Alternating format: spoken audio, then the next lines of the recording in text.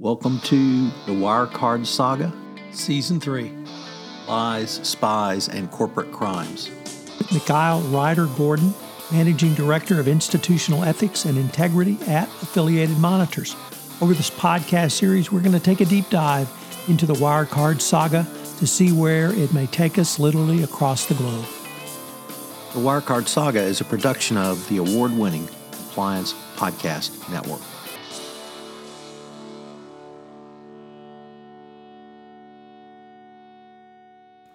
Thank you, Tom. I love the Compliance Podcast Network. Welcome back, listeners. Or maybe I should be welcoming myself back.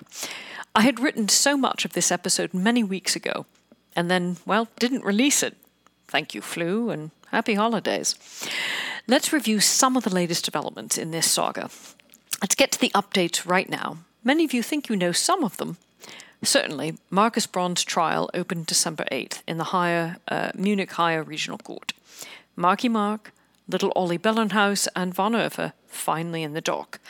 In anticipation of the big day, Braun was moved to Stadelheim prison in Munich, so really an opportunity to make all new friends. It's a little bit like the first day of new school, isn't it? The trial is actually being held in a basement, which is fairly grim, but not nearly as grim as Braun was looking. Trademark black turtleneck, untucked, and apparently no longer in possession of a shaver. Meow. And whilst some may be pleased that at long last this trial has kicked off, not everyone is finding satisfaction in court. Now, before we get too excited or ahead of ourselves, no sooner had the trial kicked off than poor lead judge Marcus Fadisch took ill, and all proceedings from the 14th through the 16th were cancelled, and the trial resumed on Monday, the 19th of December. Now, fasten in, folks, because this trial is going to be a long one. It is actually calendared for 100 trial days, but that doesn't mean 100 consecutive days. Rather, spread across the court's calendar, and assuming no other illnesses, causes for delay, or motions, more on that in a moment, the trial isn't slated to wrap up before December 23. That's this year, December, or a year from Christmas. Yes. Moreover, given the 474-page indictment, someone award the Munich public prosecutor a PhD in Wirecard, please, and the some 700 individual files investigators have assembled, it is really quite likely this trial will extend a good ways into 2024. Now, on day one, lead prosecutor Matthias Böhring spends essentially the greater part of the first day of his proceedings reading out the litany of charges. And when I say litany, I mean just the charge sheet alone runs to 89 pages. You can see why it took the better part of the day. Now, little talked about, but listeners, do you know why the Munich Public Prosecutor's Office opened this investigation and when they did? Most of you would, be forgiven for assuming the investigation was opened after the collapse of the company in June 2020. But that isn't correct. We have to go back to short sellers. And if you've forgotten, go back to episode 2 of this entire podcast series if you've forgotten the role short sellers had in really breaking this story way back when. Sir Chris Hone, British short seller and founder of hedge fund TCI, is the one that filed the criminal complaint against Wirecard back in early May 2020. That's right, 2 months before implosion. In late April 2020, Hahn sent a letter to the Wirecard board calling on them to fire Braun after KPMG failed to confirm those TPA revenues, and not getting satisfaction, subsequently filed the criminal complaint with the Munich public prosecutor. Oh, and fun fact, Hahn was Britain's Chancellor Rishi Sunak's former boss.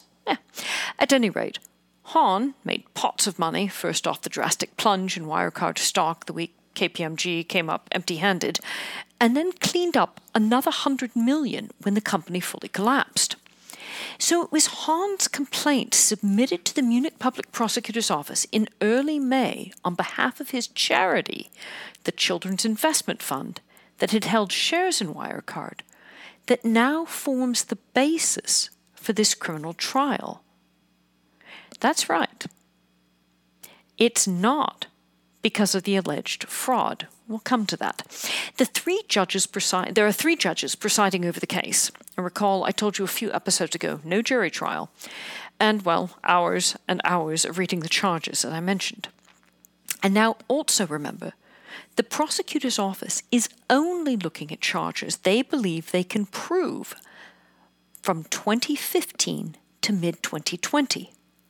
Because Germany's statute of limitation bars them from crimes committed prior to 2015, and they have to be charges the Munich public prosecutor feels they can prove. And you know, I've said this forever. This company was dirty from day one. So we're not seeing a trial of Wirecard from 2000 or late 1999 to 2020. All right, more on that in a minute. Okay, day 2. Braun's defense attorney, Alfred Dearlom, spends 2.5 hours with his opening remarks. Ready? Well, we already knew Braun maintains complete and utter innocence despite the offshore accounts he held in alias names and the destruction of his Telegram IMs and some other rather, sketchy, dodgy, questionable activity. Okay, Dearlom asserts that Braun is the victim here and turns on Bellenhaus. Are we surprised? Lil Ollie, who, recall, turned state's witness 2 years ago, is accused by Dearlom of being a liar and the primary perpetrator. Gosh, did everybody else forget the others?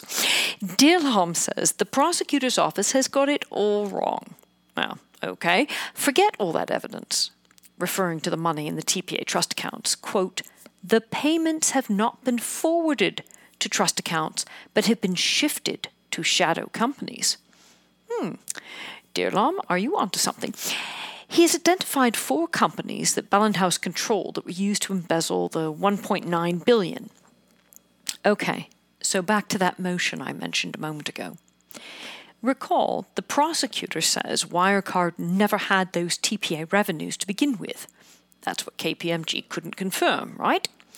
Dearlom says, oh, no, that money existed, but it was stolen with the help of Bellenhaus, Marsalik, Bauer, and others. Braun, Dearlom says, was apparently so utterly clueless that he only found out about the chicanery from the prosecution's investigative files that were turned over to defense counsel for trial prep. And hold on to that for thought as well, folks. But Dearlom doesn't stop there. He literally turns on the Munich public prosecutor's office and accuses them of not only indulging Bellenhaus in his deceit, but of affirmatively refusing to follow the money trail that Dearlom says clearly shows where those purloined funds went. Quote, the public prosecutor's office has done nothing to clarify the actual crime. He goes on to accuse the prosecutor's office of intentionally concealing exculpatory evidence. Now, that's a serious allegation, folks. This isn't just your run-of-the-mill criminal defense lawyer making a strong argument for their client.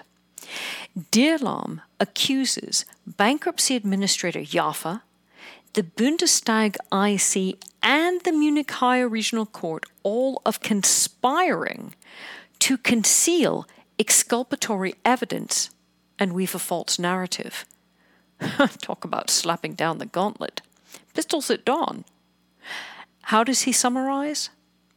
By formally applying to the court for a stay of the proceedings. That means everything stops. The trial stops. That's right. After all this time waiting for the trial to kick off, Dearlom now wants the trial paused, not for just a few days, but for months. Now, let's check back in on that claim of Braun only finding out what Marsalik, Bellenhaus, von Erfer, etc. had cooked up and run for the past decade plus, because it isn't clear how Braun or Dearlom can possibly reconcile that claim when he's also claiming that the prosecutor's office waited only until a few weeks ago to share, quote, tens of thousands of documents and files with him and Braun, and that they can't possibly be expected to wade through all of this complex financial data and evidence whilst the trial proceeds. Well, how do you find out then if you haven't read the documents? All right. Unfortunately, some of Dear Lamb's defense of Braun really relies upon billions held in accounts belonging to, well, Wirecard's business partners, and those accounts and transactions are not actually included in the indictment against Braun. Because remember, this was Hohn's complaint as a shareholder. Yeah. Bottom line, those business partners and accounts and transactions, they're irrelevant to this trial. The dirty proceeds that washed through the company and lined the pockets of so-called business partners aren't part of this set of fraud charges. Now, the court has yet to rule on the motion to temporarily stay the proceedings, but we can expect a ruling probably in the next week or two. Now, not surprisingly, given that the Munich PPO isn't just prosecuting Braun, von Erffer, and Bellenhaus, but some 20 other Wirecard defendants, there are believed to be still terabytes more data from related accounts that are still being analyzed and have yet to be produced to the court.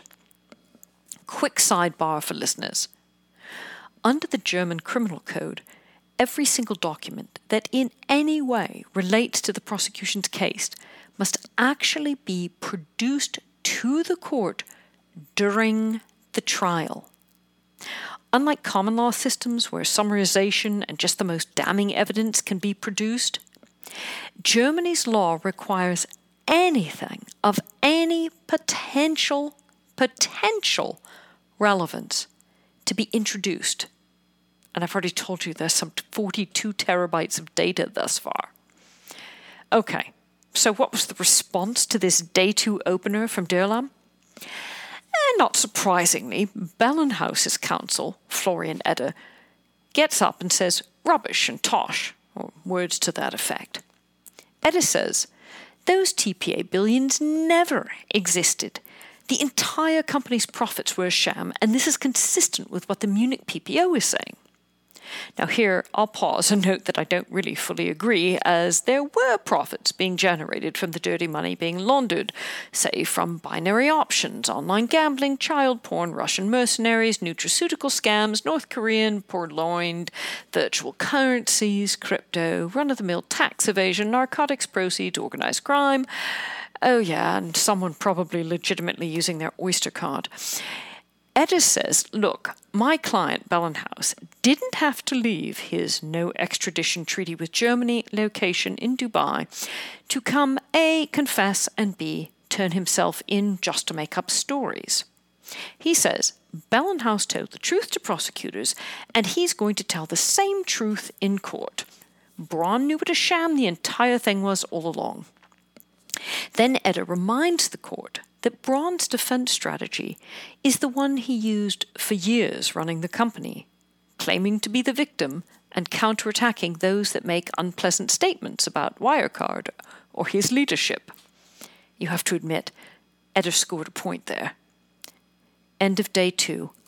Bellenhaus takes the stand for the first time and calls Wirecard a, quote, cancer, and asserts that there was a system of, quote, organized fraud, well, he's right about that, led by absolute CEO Braun. Oh, the bully. Mind you, this is from the guy who suddenly couldn't recall the name of the Luxembourgian shell company he was responsible for when questioned by the prosecutor. Not the most reliable witness, perhaps.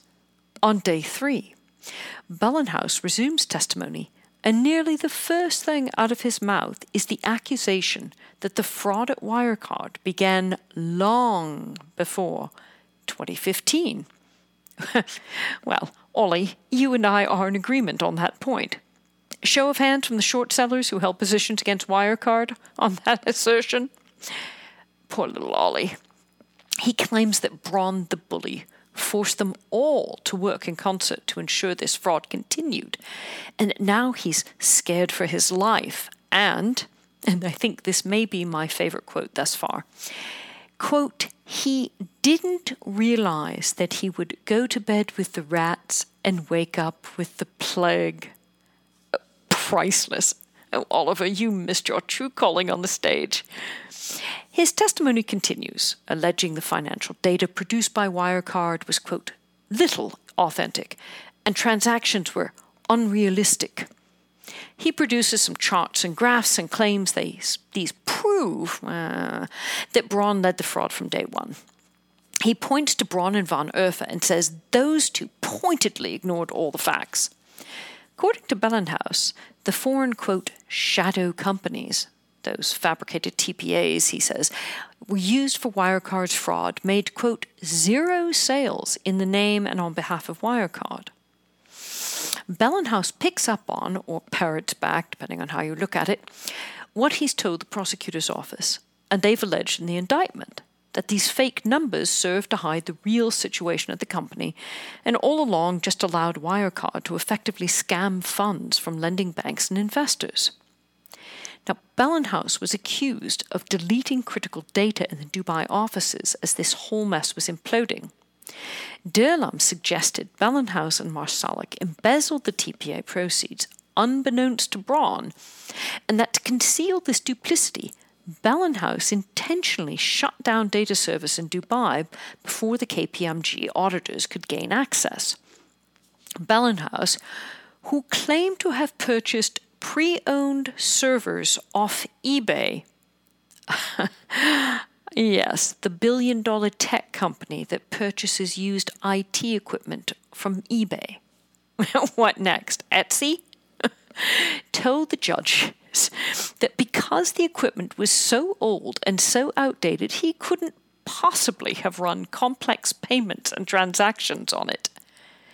This was supposedly the shadow system they ran.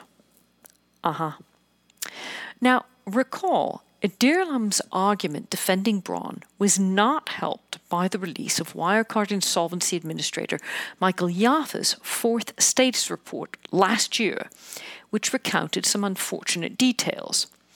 Having obtained and analyzed Wirecard and the TPA bank statements from the Singapore accounts dating back to 2006, and remember, 2006 to 2014 completely irrelevant to this case, Jaffe confirmed not only the trust accounts having never existed, and go back to episode 31 if you've forgotten some details.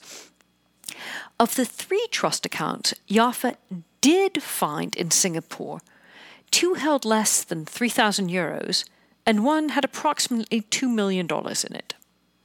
Now, one of my favorite little details Jaffe wrote about was the persistent use of the Hedgehog pub and nightclub on Clive Street that was apparently a go-to favorite of certain Wirecard Singapore personnel for financial transactions, such as withdrawing money.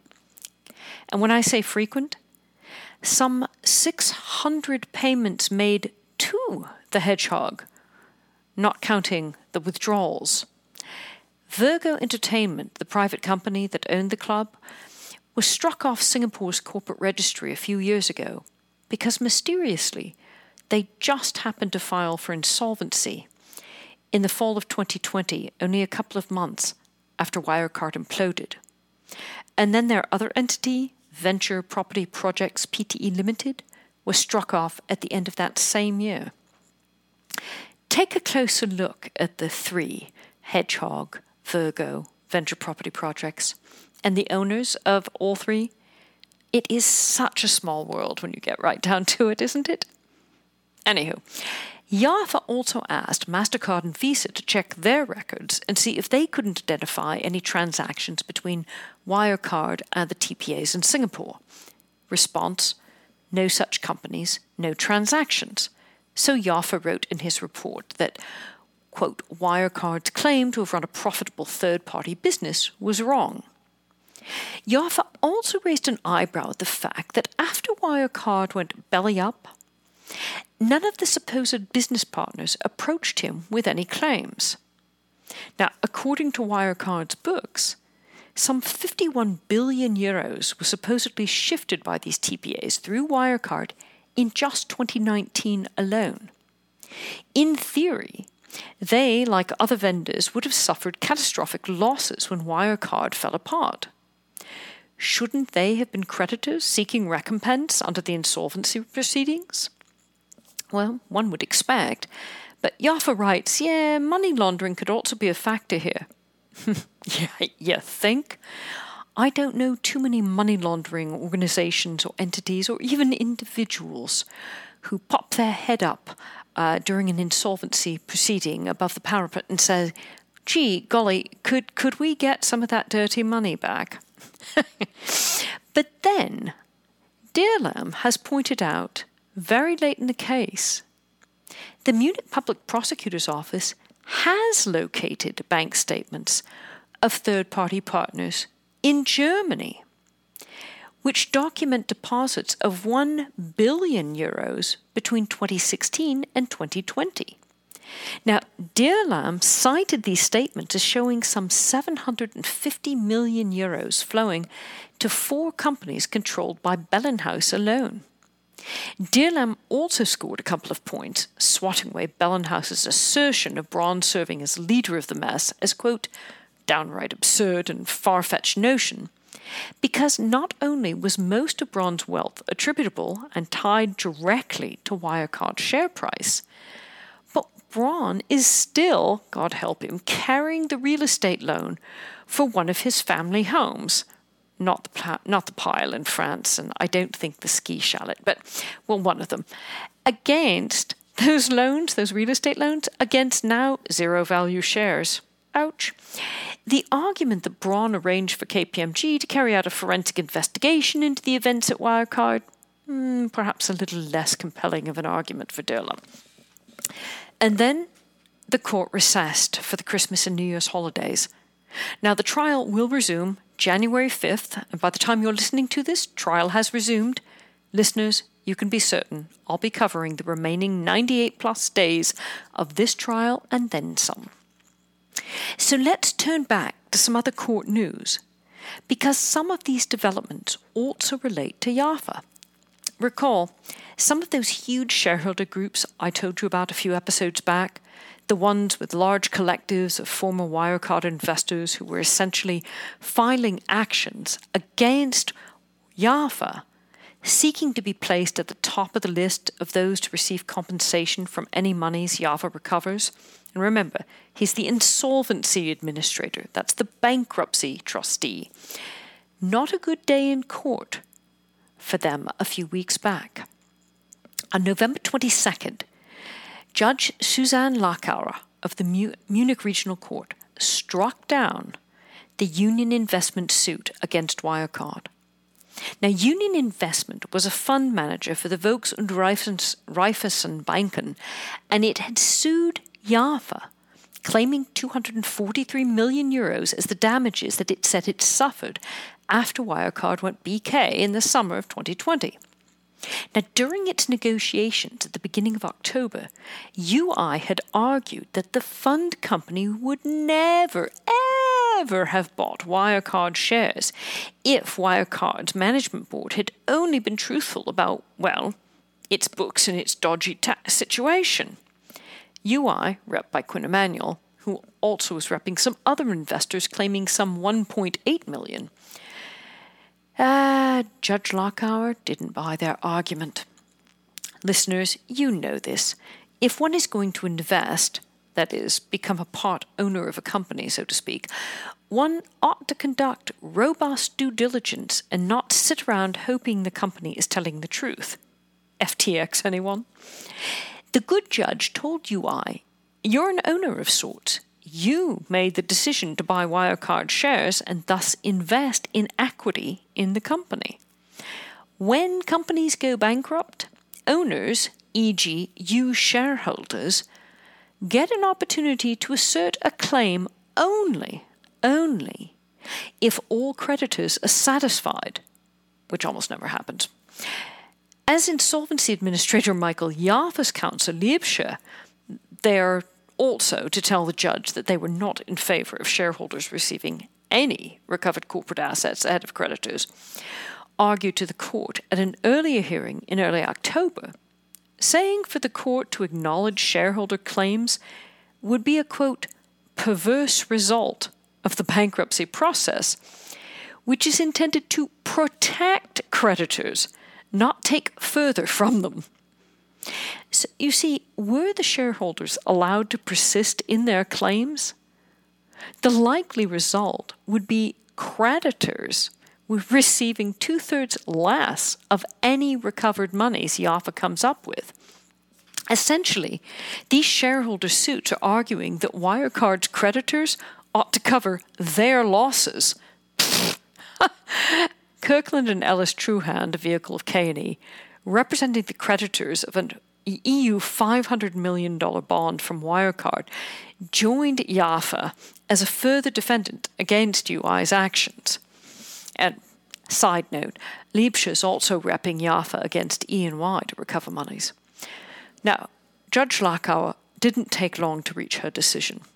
She dismissed UI's suit in just under 10 minutes, saying, claims for damages under capital market law, German capital market law, cannot be registered as insolvency claims for the insolvency table. In other words, you can't now change the nature of your investment after the fact. Whether UI was deceived by Wirecard, it's completely irrelevant in this lawsuit. Is it over for all shareholder suits globally? No. In fact, Judge Lacauer observed that really the fundamental question of whether and under what circumstances shareholders can become creditors should ultimately only be clarified by the German Federal Court of Justice, the BGH, Germany's highest court. All Judge Lacauer had been asked to rule on was whether or not, under Germany's insolvency law, classifying shareholder claims as insolvency claims was appropriate and compatible with that body of bankruptcy law. The judge was not asked to determine if investors were defrauded or otherwise have a claim for damages. The basic rule, really, is that shareholders only participate in funds from an insolvency estate when senior creditors, such as lending banks or those who have subscribed to a corporate bond, have been fully compensated. Under German insolvency law, banks and bondholders absolutely must be served first. So for the time being, German shareholders remain second-class creditors under German insolvency law and thus aren't likely to see assent from the Wirecard insolvency assets. Now, based on the verdict, Jaffa could dismiss a significant number of claims against Wirecard. Recall, some 30,000 plus shareholders are demanding some 7 billion euros. Banks, social security funds, and other Wirecard creditors have filed claims of over EU 3.3 billion. And EU. And of those lofty numbers, Jaffa has managed only to recover some 1 billion euros from the sale of the Wirecard beads and trinkets. Mind you, the roster of counsel for all of the interested parties, billable hours for this one hearing alone, could have paid a chunk toward those losses. Tillip, Quinn, K&E, Freshfield, Schilling. Good Lord, the list went on. Really, guys, I hope you're discounting your rates or Jaffa will never find a cent to pay anyone. And speaking of protecting investors, consumers, and creditors, listeners, did you note that Christoph Schulte, the head of Germany's FIU, the GZD, was forced to resign when it came to light that under a parliamentary inquiry that the FIU was sitting atop a backlog of some 100,000 suspicious transaction reports that it had yet to review? Oh, now, let me put some of this in context. In the FATF Mutual Evaluation Report on Germany that was published in August of this past year, 2022, in 2020, in the report, the FIU had reported that in 2020 it had received a total of 144,000 STRs. Okay. Now, this was a significant increase from the prior 5 years. But, wait for it, because you can't make this stuff up.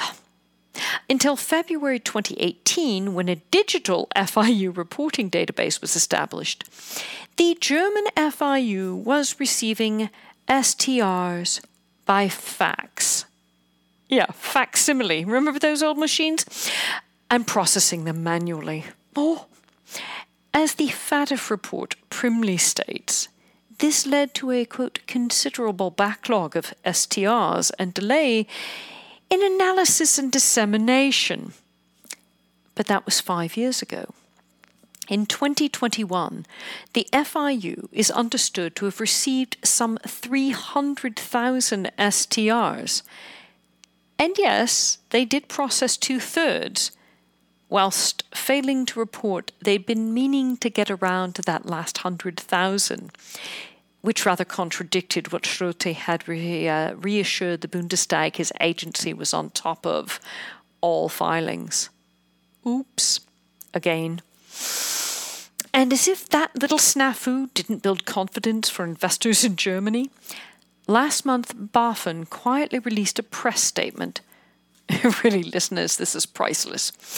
Stating that greater consumer protection was its core remit and that they were aiming to, quote, lead the way in this field and always keep their fingers on the pulse at all times. Let's just hope they have a pulse. Then they highlighted swift action they'd taken regarding an app whose buy button was conspicuous, but its cancel button less so. This was their example of their swift action and new and improved BaFin. They said that in the wake of Wirecard, they really want to strengthen financial competence. How precisely? Well, they said they've started to modernize and they are, quote, because you can't make this up, expanding their social media presence. That's certainly going to help with their responses to reports of market abuses, isn't it? Oh. Now, not to be outdone, APAS expected in this past November, 2 months ago, to rule on EY's potential misconduct in the Wirecard debacle. And let's be honest, we all assumed it was going to involve punishing fines and possibly even EY suspension in Germany. No. APAS, not one to act hastily, postponed their decision until sometime later this month, January 23, at the earliest. I know that they're understood to have authored a 3,000-plus page report, and the decision's only been delayed by 2 months. But really, after all this time? All right, it may be due to the fact that they've assigned 5 investigators to the Wirecard EY matter. Can everybody count on your fingers? 5?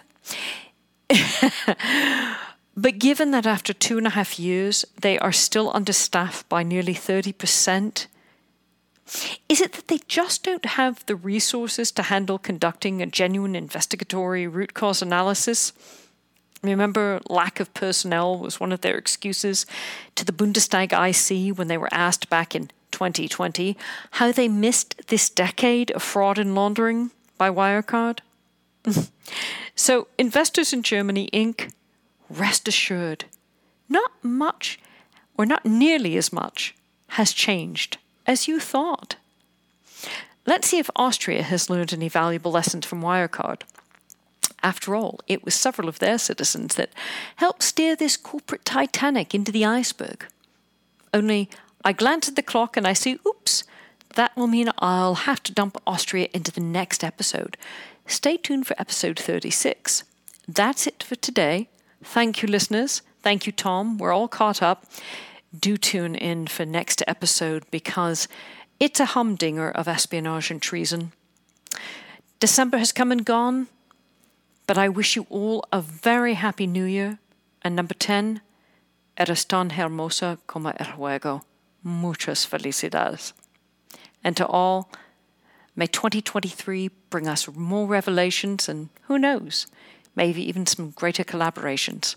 You've been listening to Lies, Spies, and Corporate Crimes, the Wirecard Saga. I'm Akar Rajagoordan. I'll see you back here, same time, same place. This is Tom Fox. Thank you for listening to this episode of the Wirecard Saga. The Wirecard Saga is a production of the Compliance Podcast Network. I hope you will join us again for our next episode.